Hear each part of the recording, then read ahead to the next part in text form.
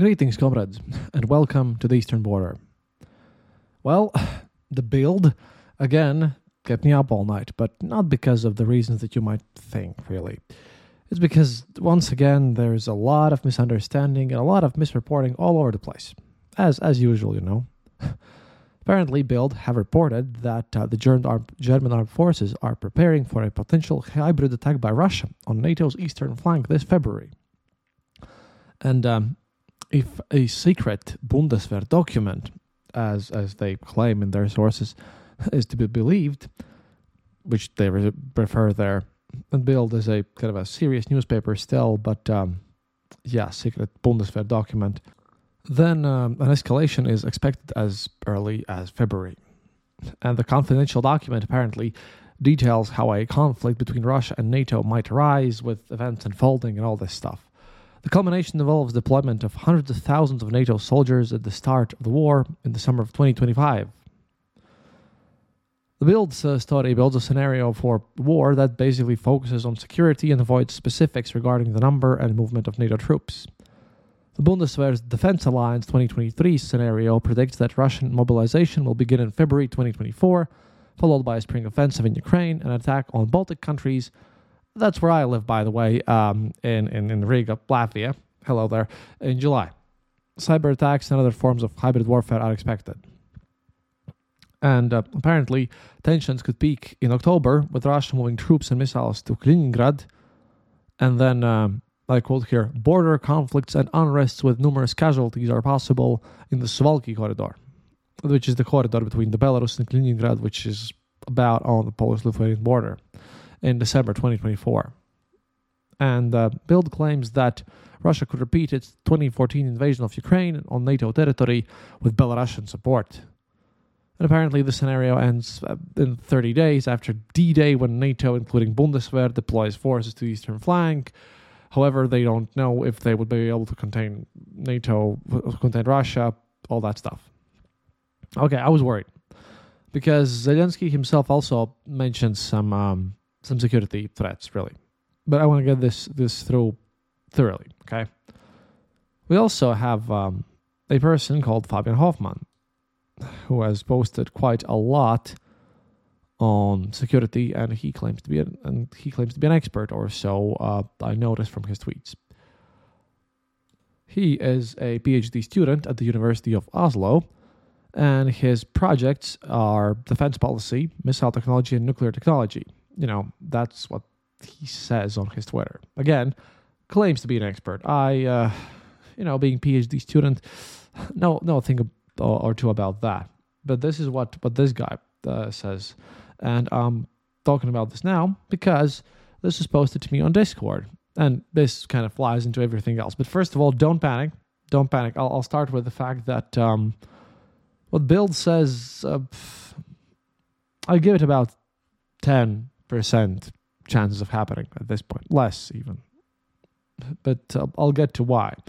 However, what Fabian says is something that you should really take care. And this is going to be a thread of his from Twitter, after which I'll comment it and add some criticisms, and then we'll get to some more interesting news, which are also kind of noted if we are to understand why I think that this is quite unlikely, and why everyone should, again, calm down a bit. And I'll quote Fabian here. Quote, "In this thread, I will explain why we are much closer to war with Russia than most people realize, and why our time window for rearmament is shorter than many believe. In my opinion, we have at best 2-3 years to re-establish deterrence vis-a-vis Russia. Here's why." Well, okay, he gives us 2-3 years. "One common mistake in analyzing the threat posed by Russia is falling into the trap of mirror imaging. This means assuming that Russia views a potential conflict with us in the same way we view a potential conflict with them. Nothing could be further from the truth." Here he is utterly correct, but if you're listening to the show for any amount of time, you know that already. In addition, it's important to be cautious about extrapolating too many lessons from Ukraine and assuming that a war with Russia would unfold in a similar manner, albeit on a larger scale. In reality, a war between NATO and Russia would likely take on a different form altogether. Total NATO air superiority and, just missiles and everything. It's just that, what? confusing, but still going on. I'm just quoting Fabian because, again, was posted on Discord, and I looked at other expert opinions on this, and there's going to be quite a lot of so-called experts on Twitter all over the place, and I just think that this guy kind of represents what you probably see there. I won't call it X, by the way. Quote, Russia does not plan for the type of large-scale conventional war with NATO that we are currently seeing in Ukraine and for which we are primarily preparing. Already before taking substantial losses on the Ukrainian battlefield, Russia knew it would be inferior in such a scenario. That is true. Russian thinking on a war with NATO involves around the concept of escalation control and escalation management. Russia's primary objective in a war with NATO is to effectively manage escalation and bring the war to an early end on terms that are favorable to Russia. That would be quite true, by the way. That's the ideal scenario, which is what Igor Girkin has been saying all the time, and I think which Putin believed would happen. But getting on. Terminating hostilities early is necessary, given that Russia must secure a victorious outcome before NATO's conventional superiority comes to bear, most notably that of the United States. Two key concepts play a crucial role: de-escalation strikes and aggressive sanctuarization. Rather than completely comprehensively defeating NATO in a prolonged ground war similar to what we see in Ukraine, Russian doctrine suggests that Russia would attempt to coerce NATO into submission by signaling the ability to inflict progressively greater amounts of damage. This would entail, in particular, long-range strikes against critical civilian infrastructure across European NATO countries early on. The message to NATO governments: don't come to the support of your Eastern European allies unless you want to see your population suffer.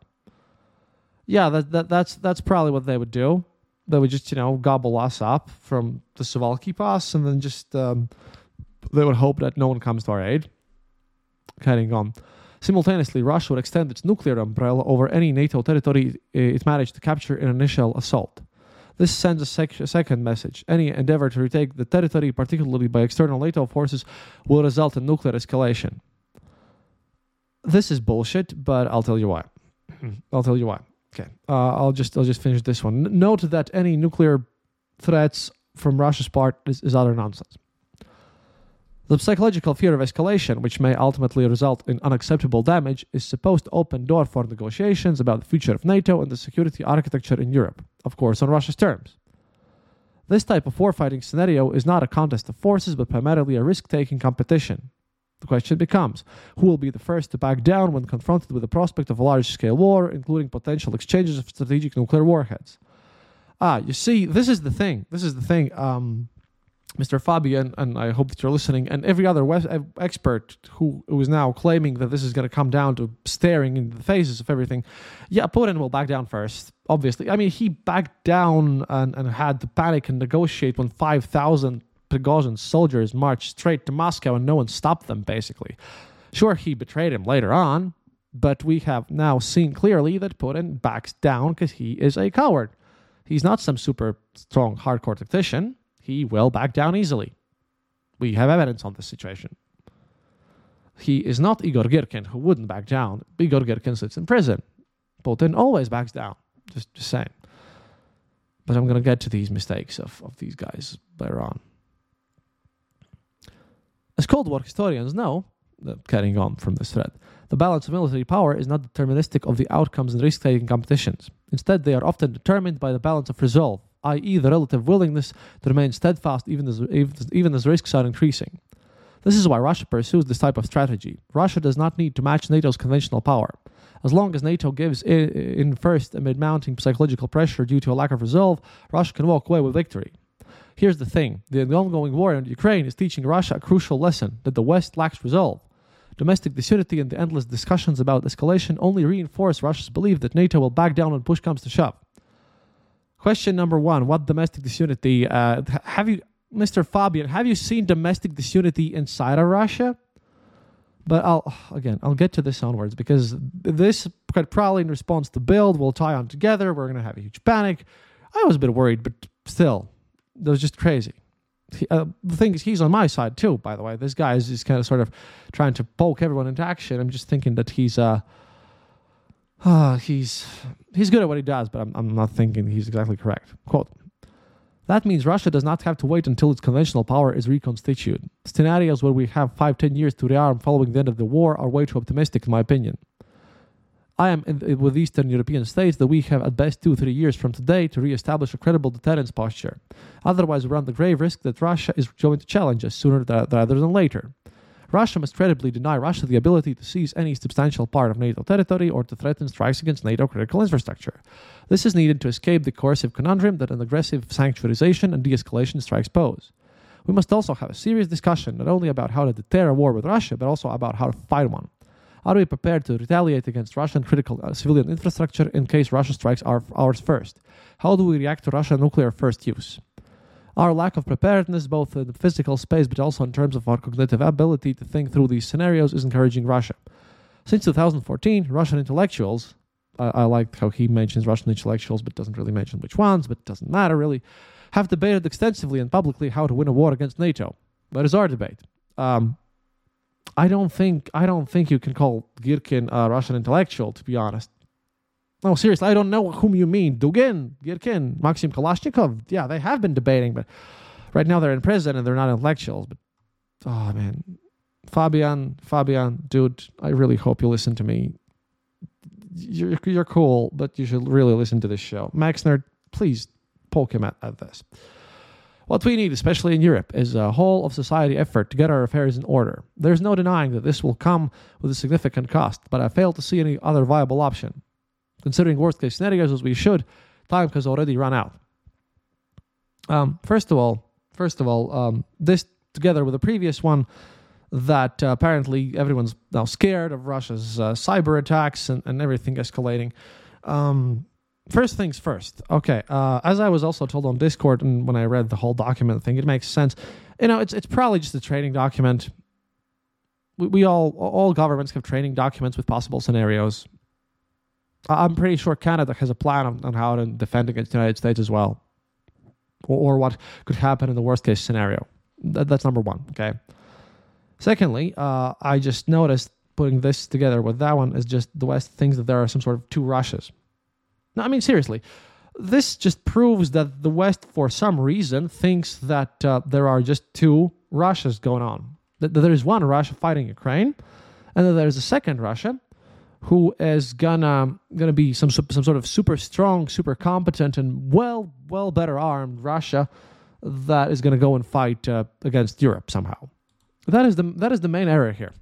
I mean, I'm sorry, but with what weapons? With what? Russia is already throwing everything they've got at Ukraine, and they're stalling there. And they have issues with mobilization, which they cannot do. If you listen to my previous episode, you'll know that any idea of mobilization in February, look, I'm ready to put my money where my mouth is. I don't know. Anyone want to bet? Russia is not going to mobilize anyone, like, in a sense of mobilization in February at all.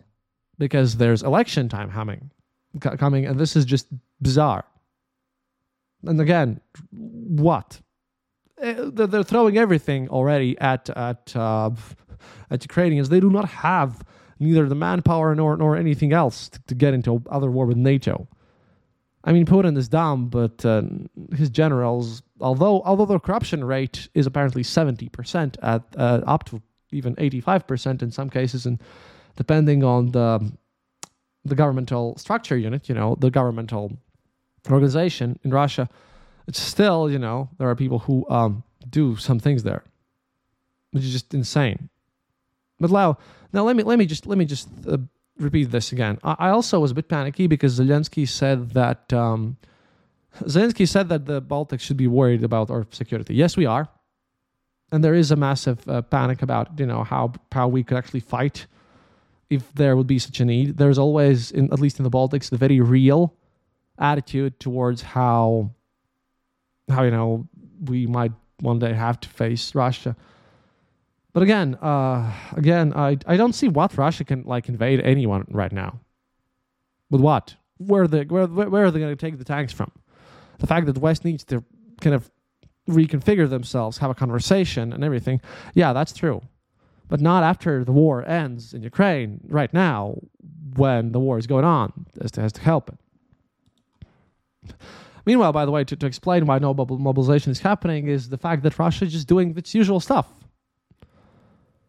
See, there is an organization which is sort of one for Russia. It's called Russia Behind Bars, and it's some sort of a prison humanitarian organization.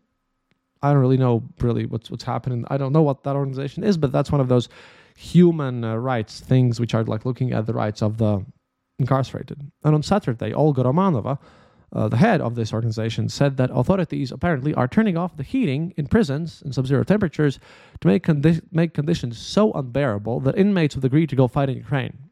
She also said that prisoners, along with ethnic minorities and new Russian citizens, which are like migrants from Central Asia, like little sympathy from fellow Russians, and apparently as long as these three groups are fighting and dying in Ukraine, Putin can create illusion of normalcy for the rest.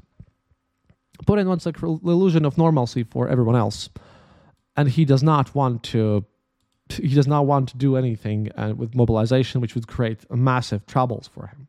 Besides, cutting off heating to prisons means that maybe that will kind of put down the pressure on everywhere else, because again, in larger cities in Russia, the heating is super centralized, so they have to exchange pipes.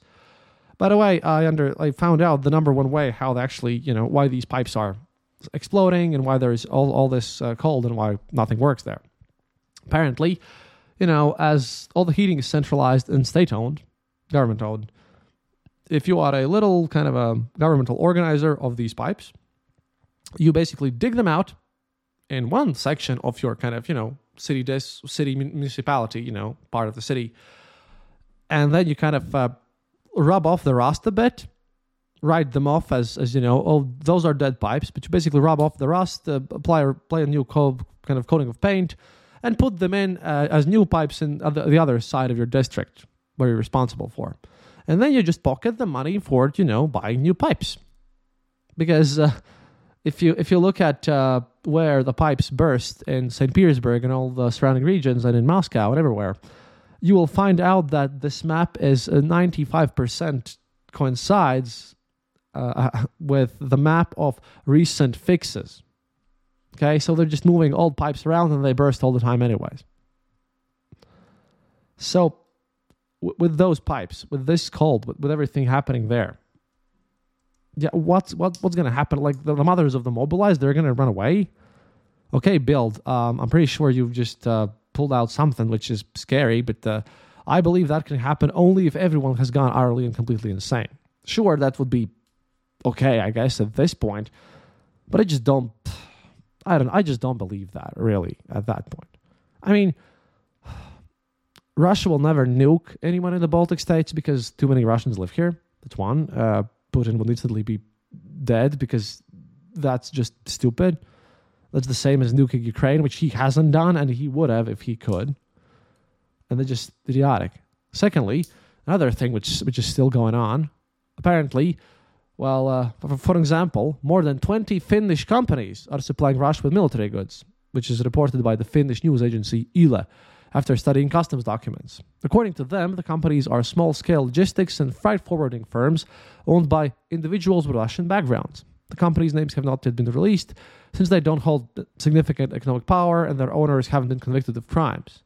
Apparently, we're talking about shipped sensors, diesel engines, fuel pumps, transmissions equipment, all that stuff. So, the companies in question either exported goods directly to Russia or acted as intermediaries. Goods from Finland were sent also through other countries, such as Uzbekistan, also allowing Russia to circumvent sanctions.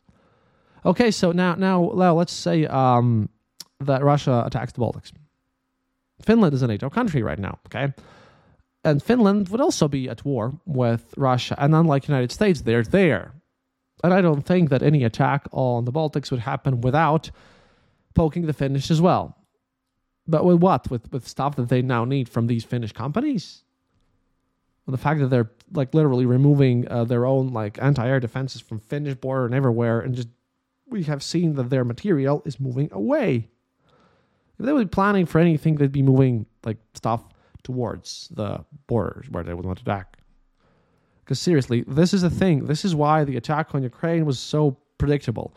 They had a large-scale training with massive amounts of troops on the Ukrainian border very shortly before the attack began. Cyber warfare, that we're used to. I'm suffering through a lot of, weird cyber attacks myself often, and this stuff happens. But until I see a whole concentration of forces somewhere nearby Suwalki Pass, which we would know because, NATO has a much better infrastructure of satellites there than Russia has, no. Or unless something goes completely insane. I don't know, Zhirinovsky might win the election somehow, and then just basically he's going to go crazy. He's just going to be stupid if someone is as dumb as to actually start a massive conflict with NATO, then at that point everything's just going to be extremely stupid. Meanwhile, by the way, to explain the internal situation inside of Russia, why this whole thing would be completely unpopular, quote, residents of Russia's Republic of Bashkortostan, which is, by the way, one of those republics where Bashkirs live, where Russians are an ethnic minority, which are very much unsatisfied, so to speak, with the direct rule from Moscow. Yeah, they held a major protest on Monday in support of Fail Alsinov.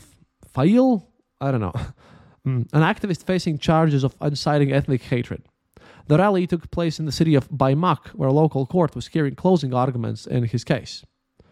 Protesters began gathering outside of the court building around 8:30 a.m., as the local opposition telegram channel Kushtau Baryam reported. And apparently, according to that channel, all available law enforcement units were sent to Baimak ahead of protest, and authorities checked individuals' documents as they drove into the city. Apparently, we can see that there's more than 1,000 people, from 1,000 to 5,000 people going on there, depending on your sources, when they're in protest. This was the largest since the full-scale war in Ukraine. This has been insane. This is just crazy. In the speech to protesters, an unnamed activist called for Bashkortostan to be put under external rule, by the way, and for the republic's governor to be dismissed. And they just want to basically send away their governor, because apparently, he is against the fact that people of Bashkortostan, the Bashkir people, have been sent disproportionately to die, and that they're just, everything is utterly, completely corrupt over there. So many people are coming out, and that's because these mothers, wives of the mobilized, are coming also out, and they're not getting arrested, and again, this is escalating. So everyone should just calm down. Just really. Unless, if Cyber Zhirinovsky wins this somehow, which he will not, which I can promise you, Cyber Zhirinovsky is not going to win anything. But unless he wins something really huge and some crazy madness happens, we're all not going to die here. It's just that there's more panic, and I think this whole panic situation, that's the thing that helps Putin. It put me off even for a bit, but you should not, at any rate, allow Putin and Russian kind of documents, which might as well be like PSYOPs or something, dictate what you do. Panic is the worst scenario either way. And like I said, if a war starts and nukes are being dropped, then, nothing you can do anyways. But that's not going to happen. At all. Because this is just someone taking war exercises and not understanding what they're doing, and more people who are experts. And this guy, he wasn't the only one. There's a lot of people out there just misunderstanding the fact that there are no two Russias. There's just one Russian that's fighting in Ukraine right now, and it's probably not going to come after us anyways. Well, at least not if Ukraine wins, which is what we should be focusing on right now, helping out. So I hope that you help Ukraine as much as you can and that you donate. So yeah, до свидания, товарищи. And I hope that this explained the situation to you a bit better. Haven't slept, had to do a lot of things because, again, oh boy, I just feel how a new panic attack for everyone is going to start next day. It's going to be horrific. But yeah. Then again, who knows? But if I approach this from everything that I see, that I know, and that how it looks like, And that also analysts who are Russians but in opposition, the Ukrainians, are saying, nah, I don't think so, really. So you can sleep safely, help Ukraine win, and then everything's going to be fine. And if you like the show, then please consider supporting me on patreon.com/theeasternborder or clicking the donate button on theeasternborder.lv, where you also can, listen to the episodes without ads and all that stuff. Working still on that store. I have to get all my artwork together. And again, thank you for supporting the show. Oh, and please join us on Discord. Links are practically everywhere. So once again, до свидания, товарищи. And remember, happiness is mandatory.